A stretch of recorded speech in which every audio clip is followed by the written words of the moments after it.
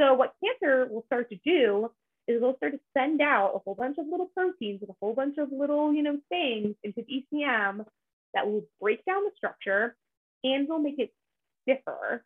So when the ECM stiffens, the cancer cells can start to use it more like a road. So rather than it like cancer cells kind of walking in this like squishy swamp, it gets really stiff, and then they're easily able to kind of crawl along your ECM and move. You know what, Gloria? Cancer is horrific. Yeah, it's horrific. And I think the name of this